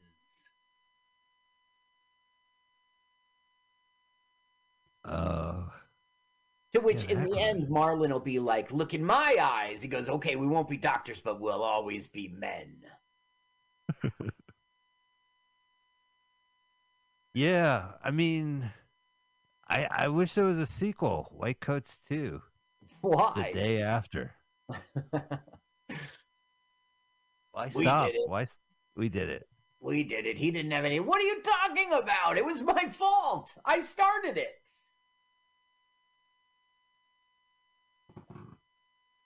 Don't they reek of like all organs? Look at my eyes. Yeah, don't they reek of blood? And hey, how come we don't see the splatters on them and stuff? They must have changed the scrubs. Don't Yeah, mention the word scrubs in front of continuity director error. Dave Thomas, though. A little sensitive. It was my idea first. Scrubs? Now, what I don't get is they go out into the hall and they agree to do the deal. Then they come in and do the deal, and then when they're on their way out, they're like, "We're not doing the deal." It doesn't make any sense how it flipped. There's no story otherwise at this point. There is no story. What we're doing here is making a brand new story so we can have a third act. That's what we're doing. Right. That's what they're doing. What's supposed to happen in a film is there's a hero, and this hero wants a goal. And then by the end of the film, he's decided he doesn't want that goal anymore. He wants something bigger and better, like love or your integrity, something like that. But that doesn't happen in this film. We don't get set up with the goal, and then in the end, we just get comedic bits, and then we get a setup for Sec 3. He goes, "I'm still cashing this check." He goes, "You idiot, I'll just cancel the check." He goes, "Is there no integrity?"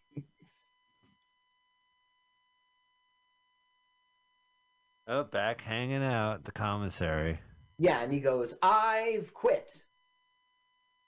Now, I forget what it is. I think it's a bus crash. Why don't you turn it up and we'll hear what is the... Wait a minute. He's going to quit in the commissary, and then they're going to be like, hey, guys, there's a bus crash? Right.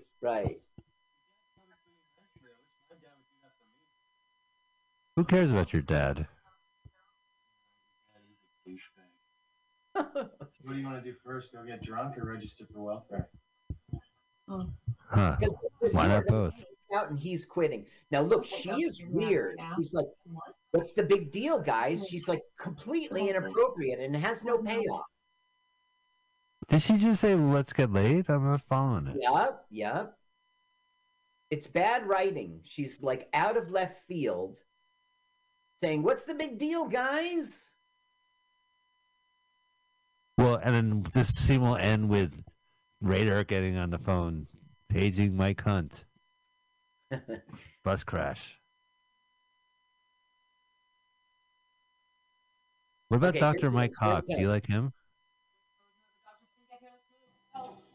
Well, I missed 76 car pileup, according to the. Okay, that's what it was.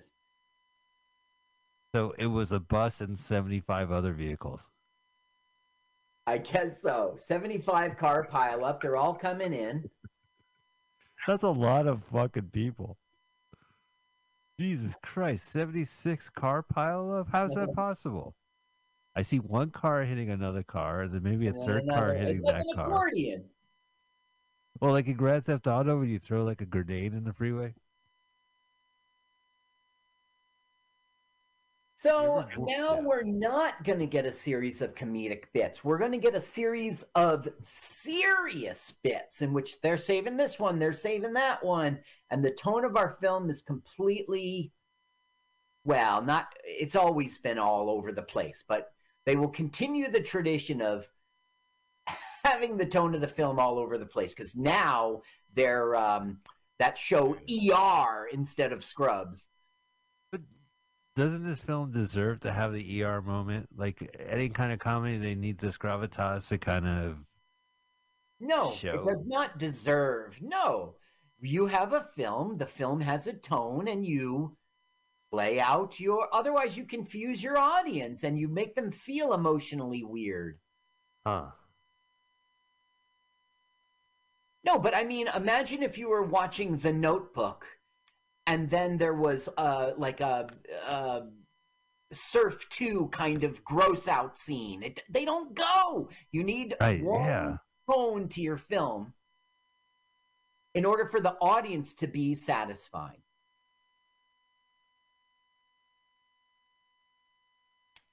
Turn it up. You'll hear no jokes. Go ahead. Turn it up. Wait, it's right. It was black, huh? Black is beautiful. All right. Boo-doo-doo. That is hilarious. He gets like that's cool. Like they get to do the doctor. But oh, remember that scene where he threw up and dropped the clamp in there? Not happening. No masks. No masks. No mask. They don't have time, Carl. They have gloves.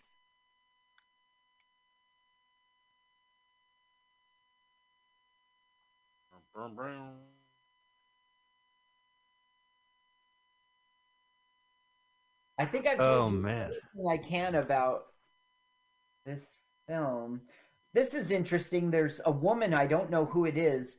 Her name's Rochelle Lowen, but her credit in the script is Buxom Nurse. That's her character. Oh, well, God bless. Mike Barnard, Peter Oldring. He was in Deep Impact. He was in Infinite. He played Farrah Fawcett's gay assistant in the television film Hollywood Wives. I think I'm done telling you about this. Okay. Well, Carl, let's talk about movies we like that take place in hospitals. Okay. Can I recommend a movie? Yes. It's called Britannica Hospital. I saw it with my father. It was an early 80s film about a hospital as a parody of British hospitals. Okay. It had Malcolm McDowell. It had Mark Hamill was in it. And it was like a day of the life. And this doctor was creating like a Genesis project. And these people wanted to tear it down. And it was really funny. Like that movie I liked. This is no Britannica Hospital. I can't find a pen to write it down, so I'm going to put it in my cell phone. Should I see it? You're suggesting yes. Britannica it's and it's all over the place, but it never stops being funny, and it never stops being a satire and a really sharp parody. Like, because they have all these different classes, you know, it's a British class comedy parody. It's just really funny. There's a strike in the hospital. The rich people get better treatment. You know, there's a DJ. Now we find out that Dan Aykroyd he's a PhD, not a doctor. They're like, good thing you're here, doctor. You got to help. And he goes, I'm a doctor like Dr. Phil is a doctor. Hired happy, yes. I know you'll do a good job. Carry on, fellas. I'm not a crook. Now, the Carry On films, there was Carry On Nurse. I never saw it, but apparently that's another hospital film. Yeah, sure. Young Doctors in Love, Gary Marshall parody of soap operas from the early 80s, one of the first ABC motion picture movies. Now, here we have a moment of comedy. She's like, am I going to die? And he goes, well, actually, there is a 7% chance in this procedure you will die. And then Mitzi is like, you're not going to die. That is, ew. Yeah, boner. And they don't give you any warning. Oh, what a mistake, Carl. What a big boner that was. With that, wow, you've got a huge boner, but not in a good way. The good news or the bad news? Good news, Doc. Well, patch on the back. You've got a boner. Yeah. That bone marrow is delicious, though. Roasted. I can't watch this scene. All the other stuff I can watch. shit on the guy, no problem. Serious medical stuff now. That's, you do this, go get that. You help her, and then they're going to make it worse that there is a car crash right outside of the ER. And Dave Thomas is laying on the ground. Oh, no. Now they've got to help. Yeah. Are you sure it's just not his acting? Lifeless. Oh. All right, look, they're shaking hands. Well, no, they're saying we've got to get past this. You gave Mitzi gave you a blowjob thing, so you have to pray with me. And he's like, dear God, don't let Mitzi give any more blowjobs. Always on Mitzi's expense. Speaking of polls, they get. Maybe the crash this is right cool. now. This is like having your own hospital to shoot in. This is where it comes cool. They can go through the front doors, the emergency doors. Yeah, Put right. an ambulance behind it. Now watch. Here it comes. Here it comes. Because Dave Thomas just walked outside, so it's probably going to happen right now. Oh, wait. Turn this up. Turn this up. This is really funny. Nurse will be by to discharge you, okay? Will I ever see you again? That was funny. Well, yeah, you turned it up just a little late because she says some like badass stuff, Oh, I got you. Yeah, and he like falls for her. Will I ever see you again? Wait, what happened to this guy? He got a skiing? He's got a ski pole in his chest, and because he was on the car and it went into there's the crash, and he ends up being a billionaire who's going to fund the hospital. Oh no, is this the end of Wendy's? That burned him. When you insult someone, it's called a burn, right? Like, you got burned. Burn. So when they show a random burn victim at the beginning of the film, my joke was that someone must have really insulted them. Oh, that's what your joke was. Because they were a burn victim. What a burn. But I regret it. I'm bringing it up now because that person actually got burned, Carl. I'm making light of that. That was a script. It was an actor. Oh, it was in the script. He's like, here's a random burn victim.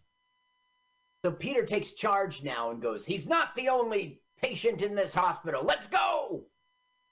Well, I'm all out of patience, personally. Oh, yeah, me too. Don't worry, we're ending. Okay, now, they've got it under control. They have taken the 76 car pileup victims, and now who comes in but Dave Foley at the last minute, thinking that it's just a normal day. So he's going to be a dick. Who authorized you to operate on this person? Why do I feel like these conversations happened while I was in surgery?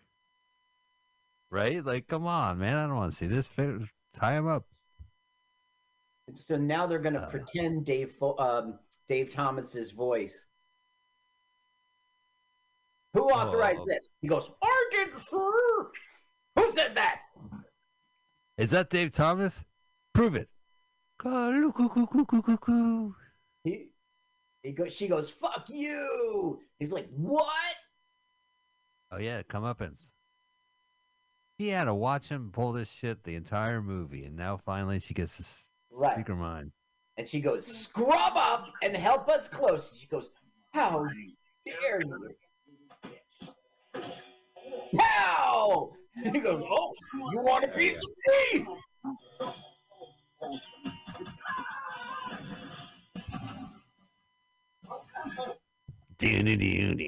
So now they have it out, and you think this is it, but no, they start making out. Oh my God. Cardiac surgeon, if you're dead! Give me a cardiac surgeon if you're dead!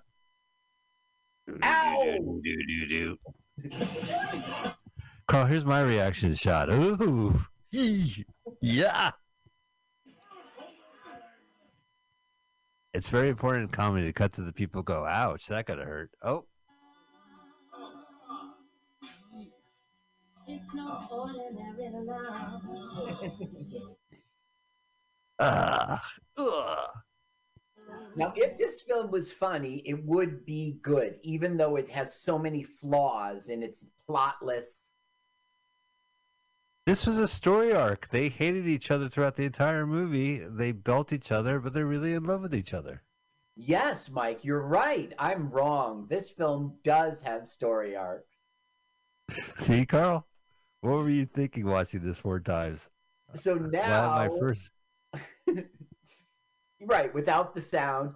So now they've saved the day and they're getting recognized and they're not fired and... He quit, though. Oh, look, he turned out to be a billionaire and he made a large donation to this hospital. Exactly. You know the guy with the ski pole in his chest? Oh, let's say goodbye. Albert Hospital. And say hello to Microtech, General Hospital, a division of Unicom International. Good Dan Aykroyd got to say a bunch of words. Go. Okay, Carl, you can stop clapping. No, keep clapping. No, they stopped clapping. Long clap. So now we get a sexy thing with Dave Thomas and the nurse. Like, you know, when I was giving you mouth to mouth, I think you slipped me the tongue. And he goes, well, that was an involuntary muscle spasm. She goes, well, if you ever have an involuntary muscle spasm again, I don't mind. He goes, that's good to know.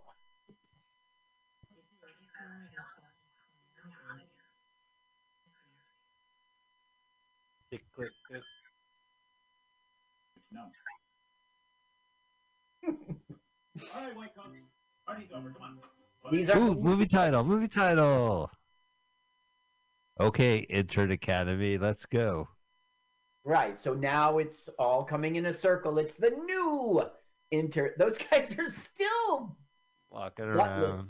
That's not the right Can you word. believe it? I'm shaking my head. I can't believe it. Hey! Yeah, it's over. So now we get outtakes, which films that are good do. Meanwhile, it's like produced by the government. Carl, what'd you think of this movie? I didn't like it. I didn't like it. I was glad to see it, and I'm a Dave Thomas fan. I'm a Dan Aykroyd fan, but it didn't. Yeah, I'm a fan. Yeah, I mean, this is a completist. I could check off that I saw another Dan Aykroyd movie that I didn't see before, and I have a film directed by one of my heroes, and they're all, you know, he's eating the shit. That's the outtake they put in there. Yeah. At the end of the movie, the character literally eats shit. No, we eat shit. Yeah, but otherwise, I think this is a terrible movie. I mean, the guy vomited into a corpse. I just got to say that you didn't watch it without me, you know, with the sound, just watching it as a film. So you don't really know how unfunny this thing really was. Like, I would tell you to turn up the thing, and this is a good bit, but all of this film was not believable of what things people would do in the real world and not funny bits. Now, Dave Thomas is hilarious, so I'm not sure how we ended up here, but we did. I mean, he wrote it, he directed it. You would think that the guy who did Strange Brew and the guy who did so many Second City Television funny, hilarious things would be really funny in this film, but for some reason that didn't. He tried, you know, like I agree with you. I'm not disagreeing. I'm not playing devil's advocate. This was unfunny, and I'm actually grateful I didn't actually have to watch it.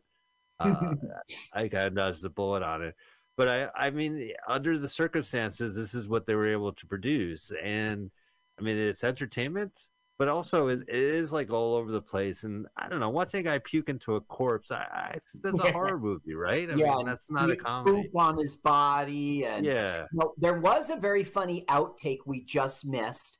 Dan Aykroyd was in the hot tub, and they said to him, "Dan, can you please like soap up the nipples?" And so he goes to the woman and soaps him up, and they go, no, no, no, Dan, your nipples. And he goes, oh! He started covering him up. Gotcha. Well, that's filmed in Edmonton, Alberta, Canada.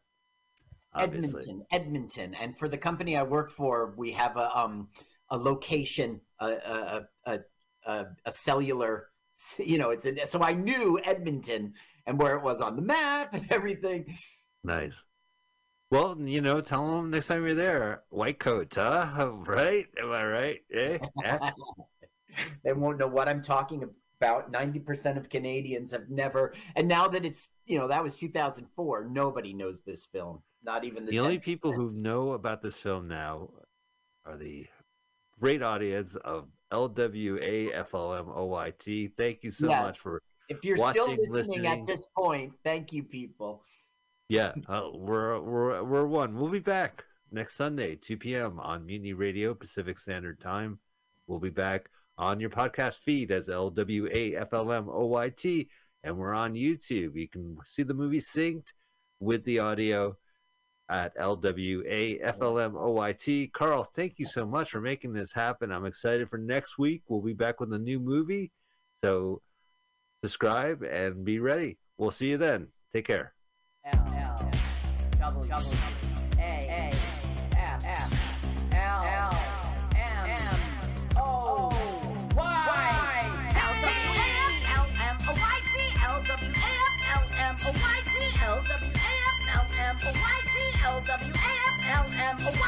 Let's watch a full-length movie on YouTube with Mike Spiegelman. Let's watch a full-length movie on YouTube with Mike Spiegelman. You can watch if you want to. You can slap Spiegelman's behind. LWAFLMOYT on Mutiny Radio. Mutiny. Mutiny! It's pronounced mutiny. Mutiny! It's pronounced mutiny. Mutiny! Oh, my turnoffs are guys who say mutiny. Mutiny? Well, let's watch a full-length movie on YouTube with Mike Spiegelman. Mike Spiegelman. Oh, Mike Spiegelman. Mike Spiegelman. Oh, Mike Spiegelman. Hey! Mike Spiegelman. Mike Spiegelman. Mike Spiegelman. Mike Spiegelman.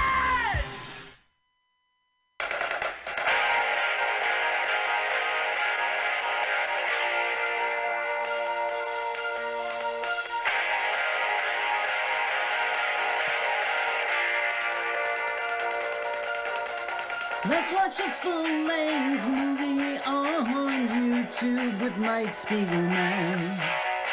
Let's watch a full-length movie on YouTube with Mike Spiegelman. LWAFLMOYT. LWAFLMOYT.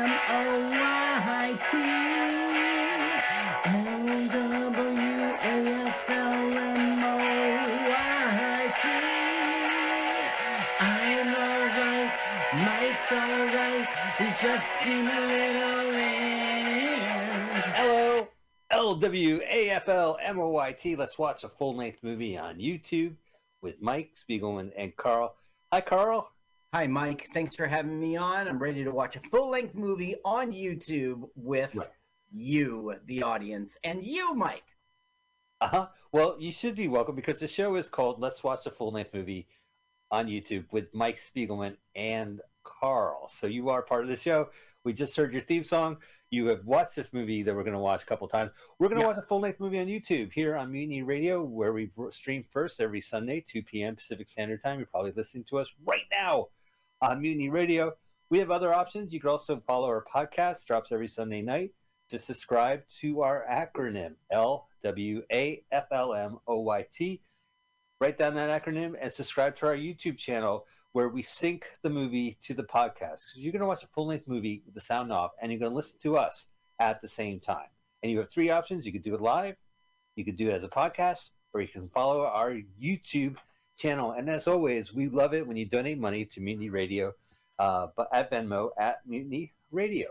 And there's a lot of great things at MutinyRadio.fm. Check it out. Of course, we follow Found Round Sound, Moscato, as always, and we love Scotto and love everything he does. So donate to the station. Carl, I'm excited to watch a full-length movie on YouTube. What is the movie this week? We are going to watch Francis Joins the Wax, 1954. I'm sorry, audience. I'm sorry. It is Francis Joins the Wax. That's what you put in the YouTube search engine. Francis is Fran. We all know that. CIS. Fran, CIS. Born a male. And then joins the WACS, the Women's Auxiliary Corps. 1954. Francis joins the WACS